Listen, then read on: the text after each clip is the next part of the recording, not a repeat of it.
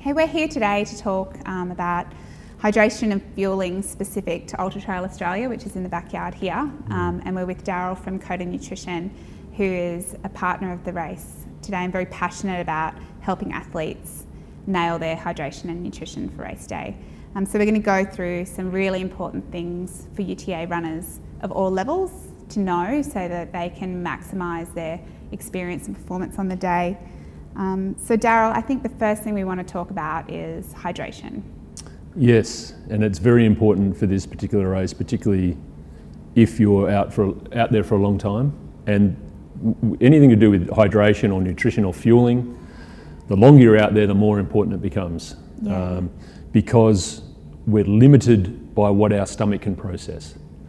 And for these sort of events, we're always going to lose more than our stomach can process. So it's about understanding what you're losing, how much you're losing, and then how much your stomach can tolerate at elevated heart rate. Absolutely, and there's a lot of varying conditions and circumstances that would make that unique to everybody and even unique to this race. We were discussing before off camera the fact that Ultra Trail Australia starts often in 4 or 5 degree temperature and can reach up to mid-20s down in the Megalong Valley later in the race. So you've often got a 20 degree variable in this course, which is quite a unique thing to have, especially in an ultra, that creates some unique challenges for athletes to have to manage. So, what advice can you give to runners about responding to that difference and how their bodies will perform differently in those different temperatures? Yeah, for sure. And you're right with variables. It's not just the temperature that you're going to experience over those from cold to warm to cold again. It's also the amount that the athlete loses as well in regards to how much sweat or the volume of sweat they lose. Yeah. Everyone will lose different amounts. So they need to drink different amounts. The amount of sodium they lose in their sweat varies massively between individuals. So that needs to be something that needs to be addressed as well. So it's not just do this one thing and it's going to work for everyone, because as you mentioned, with the colder conditions, if you're not sweating much, you don't need to drink much. And a big problem with a lot of athletes at this particular event, when it is cold in the morning, is that they feel they need to be drinking a lot all the time. Now, if it's cold and you're not sweating much, you don't need to drink much. As it starts to warm up and the day starts to increase in temperature and you start to sweat more, then you start to increase the volume of fluid. Right. So adjusting the amount you drink is going to be very important, because if you're drinking too much, you're just going to compromise the stomach. And whether that's just really severe cramping, which affects how fast you can run or how fast you can move along the trail, but also could be vomiting or diarrhea and all those sorts of things, which you want to try as hard as you can to avoid. Absolutely. The stomach is the single most important organ in the body during these endurance events. You compromise the stomach, you're just going to slow down. So that understanding that the amount of fluid that you drink is going to change based on the weather conditions that you're experiencing at the time. So the biggest point there is, don't lock yourself into a set volume of fluid every single hour, because it's going to be at some point too much and other times not enough. Yes. So that's something that's really important for this sort of event. So I guess not having that cookie cutter approach where you read the chart and it says you should drink this much fluid this often, but instead having a bit more of a responsiveness to the conditions is what you're saying as well. Yeah. And understanding the role that the salt in your sweat plays in that as well. So would you recommend people run with plain water, or obviously we're losing salt, so how would you manage the salt? Yeah, well, on that point about how much you need to drink, it's based on how much you're losing at the time. So what I would suggest is that when the runners are going out to do a run, is that they do pre and post weight. So they get an understanding of how much sweat they're losing in different temperatures. That way, when they get to race day, they're not guessing about how much they need to drink. Yeah, and we did that this morning. So yeah. myself and Scott went out for a run, and we did the exact same run and measured our sweat loss, and Yeah. Scott lost nearly 2 kilos of sweat and I lost 200 mils. Yes. So it's very telling to show what unique bodies we have, and how if we don't understand these things about ourselves, Absolutely. you know, we can suffer in a race and seemingly not know why. That's right. So, you know, in that scenario, your sweat rate or the volume of sweat you lost was very low. Where Scott it was higher, but still I've seen a lot higher in those sort of conditions. It was 1.8 litres for the hour. Yours was 200 mils or 0.2. If you were drinking the same volumes of fluid, if you were locked into the same volume, you're obviously going to get way too much and you're going to compromise the stomach. Whereas Scott needs to drink an amount where he's not going to replace all he loses. It's impossible to consume that much while you're running. So he would aim for probably around about 750 mils an hour. Okay. Because the stomach is even more compromised when you're running. It's like a washing machine. So the amounts you could drink if you were cycling or something like that is a lot greater. With running, you need to be really mindful that it's a little bit more limited. Yeah, absolutely. So you need to find out what that volume is that you can comfortably tolerate each hour. Yes. And so then you mentioned the sodium concentration as well, which ranges massively between individuals.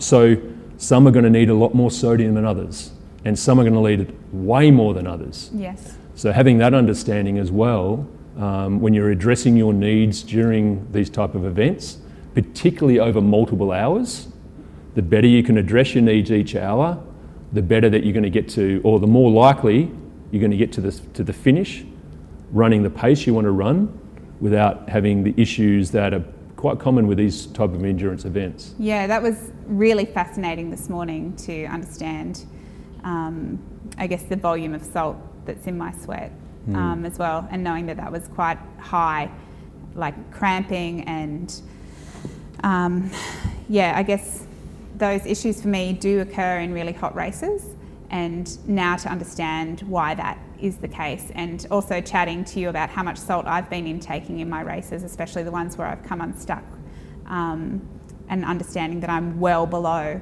what I need to be has been a bit of a game changer and quite enlightening to me. Like, I was really surprised by that, and I imagine that there's a lot of runners out there who are taking in way too little salt. Would you agree with what you see and who you speak to? Yeah, I've done over 1,500 tests measuring the sodium concentration of athletes' sweat, and it's the reason why I've developed a tablet that has no sugar. There's no calories. Yeah. So in some cases, an athlete might take just one tablet in a flask or a bottle, whereas some athletes might use 2 or 3. So that way you can address your needs. Okay. There's going to be times where some athletes will just tolerate the conditions much better than others, and it's simply because they're not losing as much and they can manage their losses better. So when there's an athlete at the side of the trail, might be cramping or something like that, it's a very good indication that they haven't been getting enough sodium. Okay. And the amount of times that we've been able to solve cramping issues has been that sodium component. They're thinking, oh, well, I'm getting enough, and I don't know why this is still happening, but when you do the test and you see how much they're losing, they immediately recognise that, okay, I see where I've been, maybe not addressing my needs as well as I could, where, in different conditions, in cooler conditions, they're not experiencing those, and they're thinking, okay, I've nailed it now. But if it's 15 degrees warmer, where their sweat rate increases and the cumulative amount of sodium they are losing increases, they're getting those troubles, and they go, okay, so what's different? I've done exactly the same. Why am I experiencing these issues again? Yeah, so, bringing it back to that responsiveness, right? Yeah.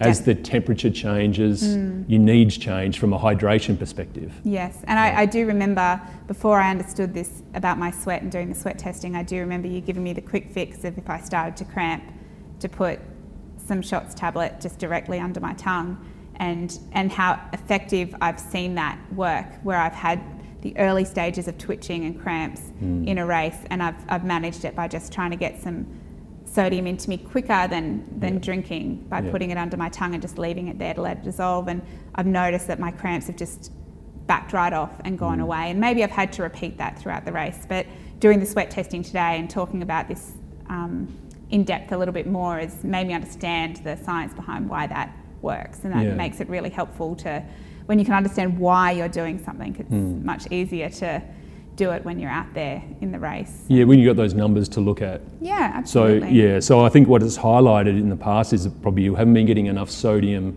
so you've been going for that quick fix. So if you're addressing your needs properly, you're less likely to even get those twinges. So putting more in the water to start with. And then you're not looking for that quick fix.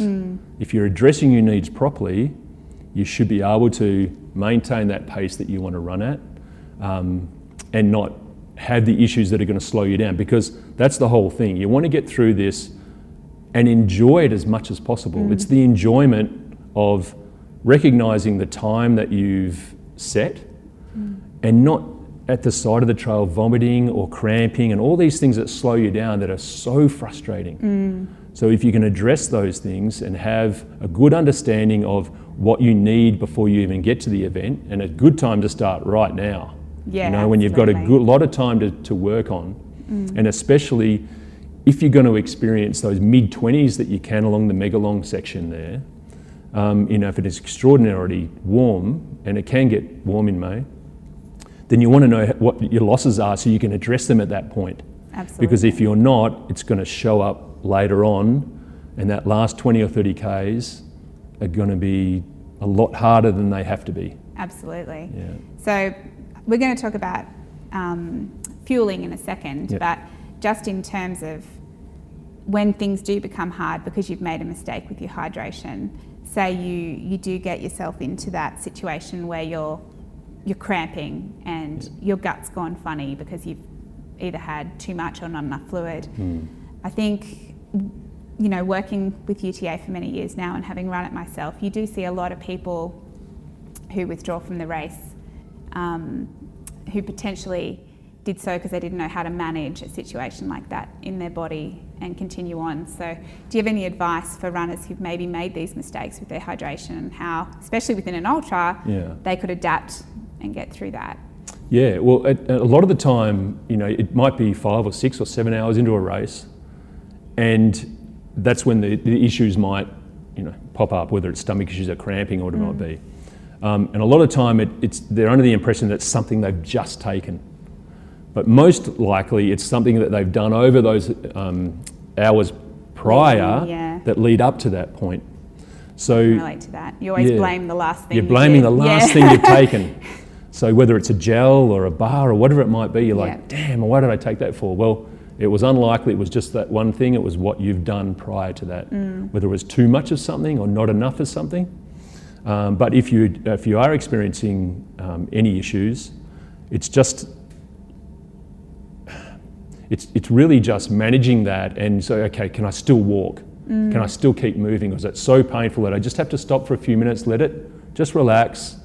From a stomach, it's just a matter of just letting it clear. And that could be just a slow walk, where you might just stop for a few minutes and go, okay, I'm ready to go, or just start slowly, and I'll slowly ease into it now. What haven't I been addressing? What have I been doing wrong here that's caused this? What do I need to change? Because you can make some changes.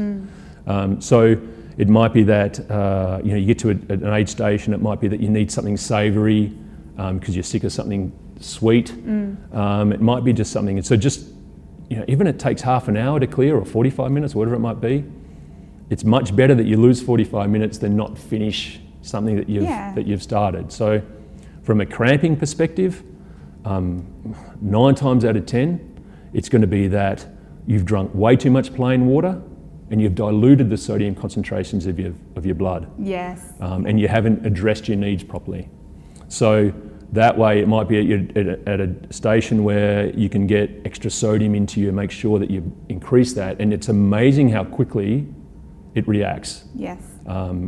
It's almost instantaneous that you'll get a good response from increasing amount of sodium. Okay. Very rarely is it that you've had too much, because it's a mineral that we have a real battle trying to replace the amount we lose, and some athletes have a much harder time trying to replace how much they lose. Yeah, that's I think that's really important for people to understand, because I even know myself, you can feel pretty sick when your gut goes, and it's pretty hard to imagine that in just half an hour or 45 minutes you can be okay and ready to go again. So I think it's good to understand that if you take that time, and obviously being aware that if you do need to stop, trying to walk slowly to an aid station where you can stay warm, especially in UTA if you're doing it at night, is a sensible thing to do. So managing things around that, but taking that time and just trusting that your gut is something that can be managed. It's not a deal breaker, and you just have to keep being intuitive and responsive.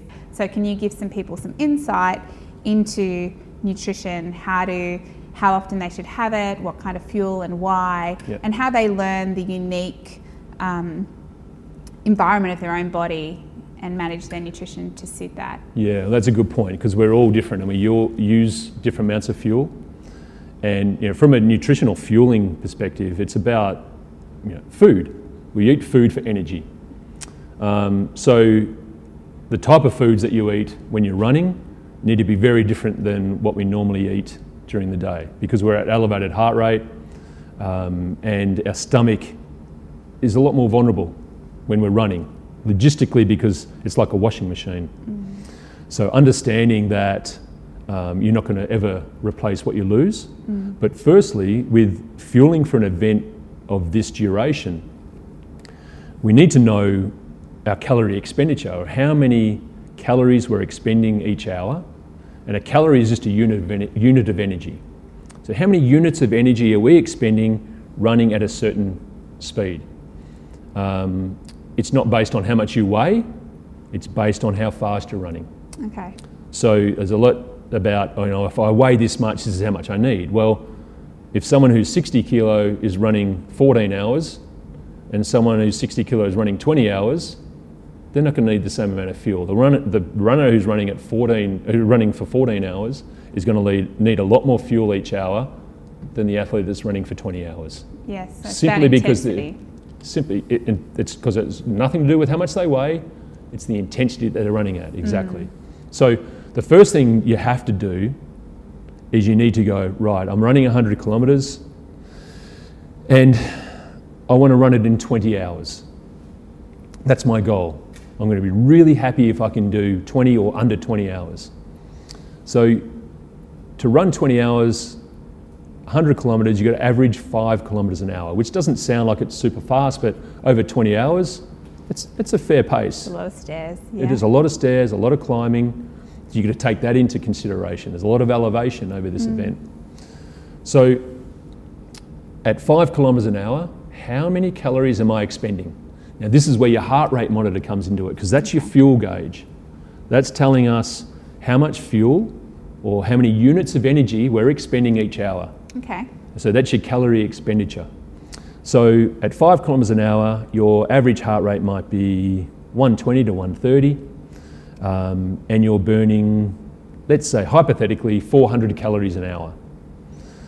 So you go, okay, I know my fuel now. I know that I'm expending 400 calories an hour.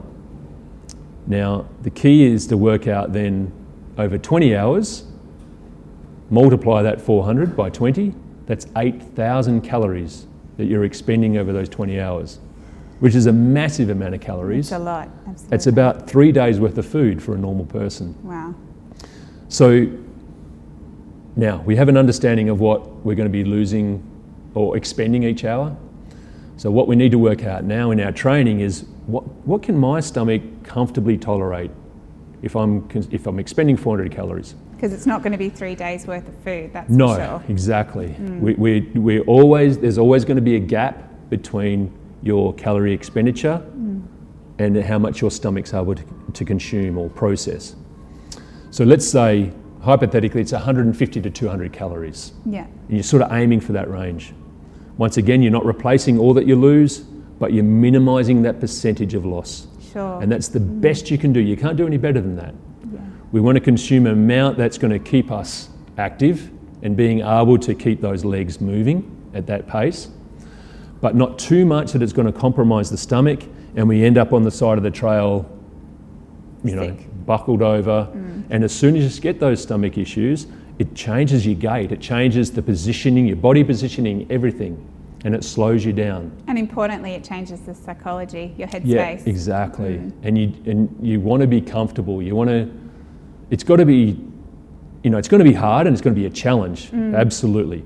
But it's still got to be enjoyable. Absolutely. Yeah. And vomiting and diarrhea and stomach issues and cramping, it's not enjoyable. No. So we need to do as much as we can. confirm. Yeah.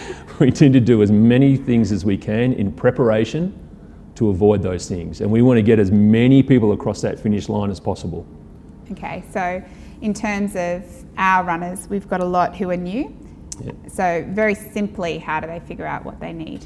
Yeah, so that simply is they need to know. Yeah, their heart rate. Well, yeah, so then firstly, what time they want to run. 20 hours, 15 hours, 12, 13, Yeah. whatever it might be. You know, at 15 hours, 7.5 kilometres an hour they need to average. So obviously their calorie expenditure is going to be a bit more than that person who's running at 20. So they might be looking at 200 to 220 calories an hour. So it's having that understanding first of what your calorie expenditure is and using that heart rate monitor and seeing, right, and a lot of people use their heart rate monitor, they look at their heart rate zone and all that sort of stuff, but now it's a fuel gauge.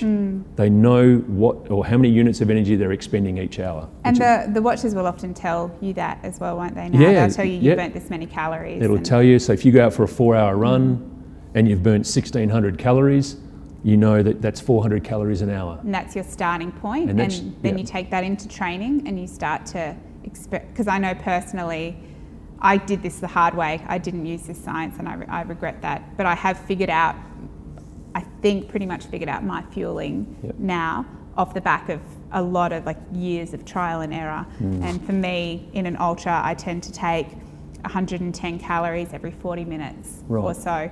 I think I benefit from having a little bit more, but I have a really sensitive stomach. I've never been able to even take that much until I was using this product, which does seem to sit better with me. So the real game changer for me was using it in training and practicing in some of my, I guess, less important or less goal races and seeing how it went and then constantly calibrating that.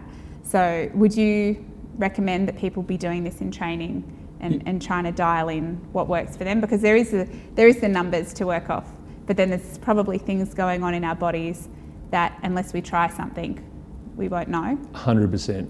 And you're spot on. We will all have different numbers when it comes to our sweat rate, the sodium concentration in our sweat, how many calories we're expending. But then with our digestive system, there is hundreds of millions of neurons. Our digestive systems are so different. You know, some can tolerate more, less, different types of ingredients. So this is why it's really important to consume foods that meet that science as well, with the understanding that the stomach is super important. It's the single most important organ in the body when we're competing in an endurance event. So you're spot on. Practicing what works best for you, not what your best friend said, I'll do this because it works for me. It's what works for you, because there's 7 billion of us on the planet and Yeah. every single one of us are different. Yes. None of us are alike. So get your numbers, map out a plan, then go practice it, and then calibrate it, Yeah. like pursuant to the real life feedback that you get in your Yeah. training. That's really good advice. I think the other really interesting thing for people to understand is that not all calories are equal in terms of what that calorie is. So what this product is and why you designed it to be what it is. Yeah. In terms of consistency and the kind of sugar you use, understanding that your stomach, your gut is compromised when you're racing and you're nervous. So even before the race, Yeah. you can be quite nervous, and so your stomach is not necessarily able to process or intake or digest things as it normally would. So you often see a lot of people come unstuck in races, and I've spoken to them and said, oh, well, what were you eating? And they're like, oh, I was having trail mix or nuts or, donuts or whatever. And I can look at that with what you've taught me and what I've learnt and understand why that may have not benefited them. So I think it would be really interesting to hear the science behind why this is the way it is. Yeah. Well, the first thing when you say about practicing in training is make as many mistakes in training as possible. Yes. That's the number one point there. So because you don't want to make mistakes on the day. Absolutely. Because if you can lessen those mistakes, then you're going to have a much better day. It's going to be a lot more enjoyable. But yeah, so in regards to the actual products itself, so from a fueling perspective, what we do differently here is we separate your energy and your hydration. So we don't drink calories. Yes. Because drinking calories locks you into a set volume. Yes. And we talked about the different temperatures that you experience at UTA. You're going to have to be changing the volume of fluid that you drink based on how much you're losing, which is going to be different to everyone, but the environmental conditions. As the temperatures change, you adjust the volume of fluid you drink. Yes. So we don't compromise the stomach. So that's why we separate. Plus, much simpler to manage too. it's much simpler. And if you do have a higher sodium concentration in your sweat, if you feel like you get crusty, and the idea of that is with the electrolyte tablets is that you can add more tablets to address your own needs. Yes. You know, some runners might be 1 tablet, some might be 2, some might be 3 in a small bottle. But addressing your needs will allow you to realise your goal that you've set. Absolutely. So from the energy perspective, you've got a combination of gels and bars. Now, all of these products have been specifically designed to be gentle on the stomach. Okay. So this gel's next year will be 25 years old. Wow. So the whole idea about That particular gel's 25 years old. yeah, this one's 25 years old. Yeah, Gee, it's lasted well. it has. The formulation is 25 years old. So the whole idea about understanding calories and what you're consuming, firstly, is the energy to volume ratio. And what that means is whatever amount of calories that you've decided is going to work best for you and what your stomach can tolerate is the amount of energy and the amount of volume that your stomach needs to tolerate. So in this regard, it's 33 mil volume and there's 117 calories. So basically what that means is that it's a large amount of calories, but in a small volume, less likely to upset the stomach. Okay. The second thing is thermic effect. And what that means is you want to be consuming a food that requires the least amount of energy and is not drawing blood away from the active muscles to the stomach. So in gel form, it's similar to chyme, which all food is converted to in the stomach through the digestive process. Now, in this liquid semi-fluid form, the stomach already recognises it. So it bypasses all those normal digestive system or digestive processes. So it has a very low thermic effect and enters the bloodstream very quickly as glucose, which the muscles and brain, importantly for trail running, can access. And the third thing is low sensory impact. Now, at elevated heart rate, our senses are heightened. So anything that's mildly disturbing at resting heart rate is incredibly disturbing at elevated heart rate. That's so true. So it's got to be something that you can consume and not really have to think about too much. You know, just anything that slightly upsets you will be super annoying at elevated heart rate. So there's non-caffeinated and there's caffeinated options. Do you want to get into the caffeine option? Or? Well, what I'd like to, I definitely, because, you know, having worked with a lot of runners myself, I've seen that both benefit and bring people unstuck. So I think it's a really cool thing to talk about. But one thing I wanted to quickly touch on in regards to the gels is the sugars. Yeah. So obviously glucose is the easiest thing to absorb when we're exercising. Yeah. We can take it in through membranes in our mouth, through the membranes in our stomach. Like it uptakes really quickly and easily. So in terms of the sugar that you use and why you've done that, I think that's interesting for people to understand. Yeah, for sure. So there's no refined crystalline form sugars. So it's not heavily processed. Basically what it is it's a maltodextrin, but there's about 150 different grades of maltodextrin. Wow. So with this particular maltodextrin, it's a high-grade premium maltodextrin that has no refined crystalline form sugars. Okay. Now, as you come down that list, and the cheaper the maltodextrin, the more refined processed sugars are added Okay. to keep the price down. And that's where you have your crystalline form fructose and all that sort of thing, which can bring a lot of athletes unstuck. And that makes sense, because you do hear, and I've heard lots of people say that they can't do gels. Gels upset my stomach, gels irritate my gut, and I think it's important to highlight that not all sugars are equal, and thus not all gels are equal. So it's really important that people understand their labels, and if they've had trouble with gel in the past, it's not necessarily going to be the case. Yeah, you're spot on. Not all gels are the same, exactly. So it comes down to being mindful of the demographic that you're providing a product to. Sure. And once again, being mindful that the stomach is the single most important organ in the body. Cardiovascularly and respiratory, you've worked on that. You can't do any more about that. You've conditioned yourself to run that pace you want to run.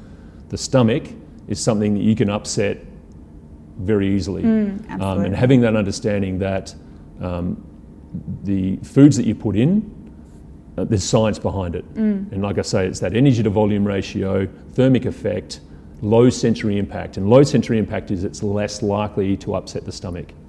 And having that understanding that it's a high premium maltodextrin, like it's a high fuel. A lot of athletes who have tried the gel, who have had problems with others, tolerate these just fine. Yeah, and that's definitely been my experience as well. UTA is a race that attracts a huge spectrum of abilities because it's a very well supported race. So we have lots of runners that are out there for 20 to 30 hours, some of them. So who I guess are at a pace that they are going to get hungry. So the front of the pack probably can run the whole race just on gels and maybe a bar, athlete food. Yep. But there's a lot of people out there who are going to come into the aid stations, and I think UTA's got some of the best aid stations For sure. you'd see. It's pretty much a buffet. But I think that's also a place where people can come unstuck if they make bad choices. And there's not necessarily bad food out there, but in terms of understanding what they're doing with their body. So are they going to go and hit a hard run section straight after that aid station? So what would you recommend people to consider when they're coming into an aid station? I mean, I'm asking this question because in my experience, I remember once I took a gel on the clock not long before I came into an aid station, and then came in and saw something really appealing, so I ate that, and then my crew had Coke, so I downed a cup of Coke as well, and I essentially over-caloried myself enormously and spent a good period of time after that trying to correct the problem and being that person on the side of the trail that you spoke about before. Yeah. So do you have any advice for people about, just cautionary? Yeah, absolutely. Well, the first thing, there's no right or wrong. It's about individual personal preference. But if you've set a certain amount of calories each hour, and importantly, those amount of calories don't change. It's going to be a set amount of calories each hour, whether it's 4 degrees or 24 degrees. The thing that will change is the amount of fluid that you drink. So that calorie it's consistent all the way through because you're burning the same amount of calories, or should be, all the way through. In regards to what you should eat, you're spot on. Don't try and think, well, actually I missed the last aid station, or I haven't been eating well. Don't try and then overcompensate by eating too much, because it's just going to compromise the stomach because it's already vulnerable. If you see something that you think, I feel like that, just try a small amount, but don't eat it all at once. Just grab it and then eat smaller amounts along the way. Just be mindful that the stomach is, once again, vulnerable. So just have smaller amounts, and don't just smash everything down trying to make up for maybe things you've missed prior. Smaller amounts, more often. Yep. Take that pressure off the stomach. And that's probably the best thing. In regards to what that is, whether it's some chips or a banana or a bit of cake, Danish or whatever it might be, don't try and down the whole thing. Yes. That's the biggest mistake. Take your time with Take it. smaller amounts along the way and just enjoy it Yeah. as you would normally. And easing back into the run after it, I think, is a good piece of advice as well. Yeah. I know for me that after I've hit something a little bit heavier in some of the races where I've had to go slower and I want to get some food in, allowing yourself 10 minutes after you've eaten it to build back up to pace has Yeah. been really helpful for just respecting the fact that my gut's doing a little bit more than just processing a gel. You know, Yeah, a gel for sure. it can cope with really well, but Yeah. if you're going to put solid food in, which sometimes is needed, Yeah. then you have to respect your body's going to divert some blood to your gut to manage that. That's and, right. and just be intuitive about that. Yeah. And in terms of troubleshooting, so for me, in that moment after I'd realised I had made a terrible mistake, I fortunately understood what I had done, and I also had enough experience to understand that I can come good and how to manage that. So I knew I just had to give myself 20 minutes to slow down Your and to stomach clear. completely, Yeah. like no water, no food, just let everything settle before I built again. Would you agree with that? Like, is there anything you'd add to giving people advice for when they have put too much fuel in? No, I think what you did, sometimes it might take a little bit longer to clear. Sometimes it might only be 10 minutes. Yeah. But it's give yourself that chance. And yeah, don't try not to make that mistake where you overindulge, which is hard too because there's a lot of good food that's on course. So in regards to what you eat, whether it's exclusively just gels, which a lot of athletes can just do gels, or it might be a combination of gels and bars and then something, as a treat or something just a bit different. But the most important thing is knowing what that number is, whether it's 150 calories an hour, whether it's 200 calories an hour, whether it's 230 calories an hour, whatever it might be, aim for that each hour. Yes. But then be mindful that the science behind it is that energy to volume ratio, thermic effect, and the low centering impact. So it's got to be things that cover those things, that cover those areas. And don't overcompensate. Yeah. Because I think often as well, for me, if my stomach's a bit funny and I miss a gel or I miss some fuel, what happened that day was I got behind in my calories because my heart rate was too high, I was nervous, I couldn't get my fuel in. And then I settled and I started to come good and I could feel my stomach opening up. And so I tried to put more in to catch up. To try and make up, yeah. Yeah, You can't and it's make like up. medication, you Yeah. don't do that. No. And I think that's, Yeah. especially for our new runners, it's good to understand that because Yeah. nerves play a huge role in your capacity to get fuel in. And Absolutely. once you can get it in, just return to regular programming, Yeah. essentially. Yeah. And we'll talk quickly about caffeine because it is something that you create 3 flavours of caffeinated gels. Yeah. They're a good hit of caffeine, but there's ways to do it to help you and there's ways that can bring you a little bit unstitched if you do it wrong. So did you want to Yeah, for talk sure. a bit about that? Yeah, so we've put 80 milligrams of caffeine, and I did a lot of research on caffeine. And the thing is, everyone will have a different response. Some athletes will not have any response at all to caffeine, no matter how much you dose them up. I feel so sad for them. Yeah, so there's no effect at all. Then there's some athletes who get a mild effect. They're like, oh yeah, I can feel that, that's good. And then there's others who just completely flip out and they get a huge response from it. Now, the thing with caffeine is it doesn't actually give you extra energy. It alters the perception of how you feel. Okay. So those times where you start to feel like, why did I start this in the first place? I've still got 40 Ks to go. All those negative thoughts start to creep in. That's when you start taking caffeine, just to help with that mental block that you might have. And as you say, you don't want to take it too early because you've set yourself a certain pace that you want to run. And when you're jacked up on caffeine, the likelihood is that you're going to run at a much higher pace than you've set yourself for. And what happens is you get to 60, 70 Ks and then it just all falls apart because you haven't measured your effort. You've run at an intensity way beyond what you should have to that point. Absolutely. So it's about measuring your effort, and caffeine can sometimes, it tricks you into thinking, I'm feeling way better, so I'm just going to go a bit faster here, And so that's why you don't want to take it too early. So it's the points of the race where you start to have that mental fatigue. Yeah. And also, as it wears off, I guess just your perception of your experience returning to normal as opposed to slightly elevated. If you're somebody who experiences it in that way, can be psychologically difficult halfway through a race if you've started too soon and you're feeling great, and all that's happened is the caffeine's worn off and you've probably returned to a normal level of effort. State, yeah. But it actually just feels like a drop because you've had this slight false high. Yep. So I think for me, I use it in the back end, and also not everybody, but for some people, too much caffeine can upset your stomach, right? Like Absolutely. some people have a really sensitive, particularly bowel to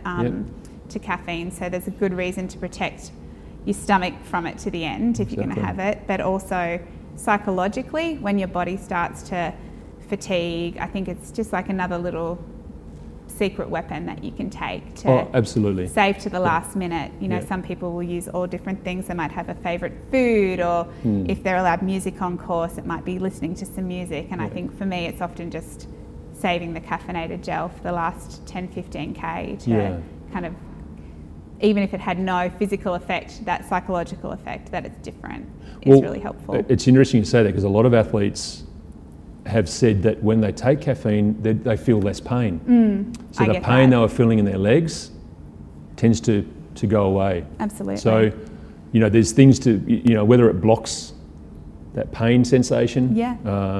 But, you know, it's a stimulant. So, but there's times to use it and times not to.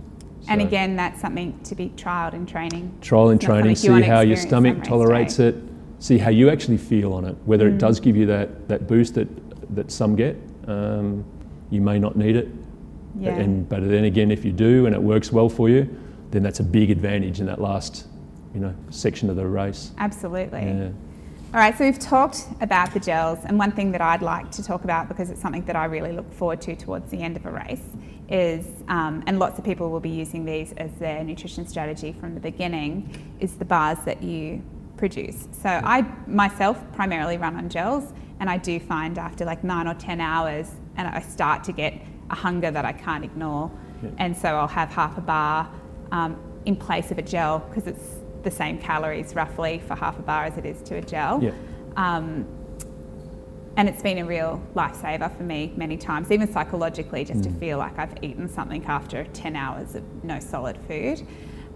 So do you want to talk a little bit about why you developed the bars the way you did, and why they're useful as opposed to, you know, choosing to eat a Danish or something like that? It's once again, it's about the stomach and choosing ingredients that are less likely to upset the stomach. So with this bar, it's dairy-free, gluten-free, it's vegan, so it covers a lot of areas that, you know, if people have, you know, food issues or food requirements, it covers that thing. But importantly, it's got a really nice texture. It's easy to eat, even at elevated heart rate, and it covers that low sensory impact that you're eating and you're not going, oh, you know, it's a good texture, good mouth feel, but importantly, very gentle on the stomach. Yes. And what we've done with this bar is that it has a slice down the middle, so it's 2 halves. So you're not having to break it off. It's a good amount that, you know, it's around 200 calories from a bar, but, you know, 100 calories that you can just get out of the packet and you can just chew on it. It's really, like I say, it's easy to get down. Absolutely. And for people who are potentially moving at a slightly slower pace, so the heart rate is a little bit lower, or that can mean that hunger kicks in. So I often won't feel hungry for so long because my heart rate's so high when I'm racing. But as I fatigue, I slow down and the hunger kicks in. So lots of people are managing that much earlier on in the race because they've got different goals. So would you recommend that alternating perhaps, or? Yeah, absolutely. Or you know, and like I said before, there's no right or wrong. So it could be a combination of both. It could be just gels or just solids. Sure. And if you're going at a lower intensity, the more likely you're going to take those solid foods. But being mindful that, you know, not to have too much, but have enough that's going to get you to the finish line. So, yeah, with the bars, it's a personal preference on how you access those calories. But obviously the faster you go, the quicker you want that fuel. So, gels is going to be probably the majority of your calories with a bit of solid food. And then sort of the runners that are going to be out there for a bit longer, it's probably going to be less gels, but a bit more sort of solid foods. That's great advice. yeah. And just understanding the calories, just Yeah. reminding people to do that. Exactly. That a bar, if you were to take a bar thinking you're equating it to a gel, Yeah, you're going to get in trouble. So making sure you're aware that half a bar is roughly equal to a gel. Yeah, spot on. Well, I think that covers off the products really well. I would really encourage our runners to get out there and try this product in the lead up to the race. We will be having these gels out on course. Yep, gels and the tabs. And the tabs, absolutely. So training with it will be a really good way for them to dial down their particular strategy, and remembering that if you do that in training, the chances of you needing to troubleshoot on race day will be greatly reduced. Definitely. Yeah. Yeah, just know your numbers and prepare. Preparation is key to this event. It's, Absolutely. yeah. Thanks, Daryl. Thank you.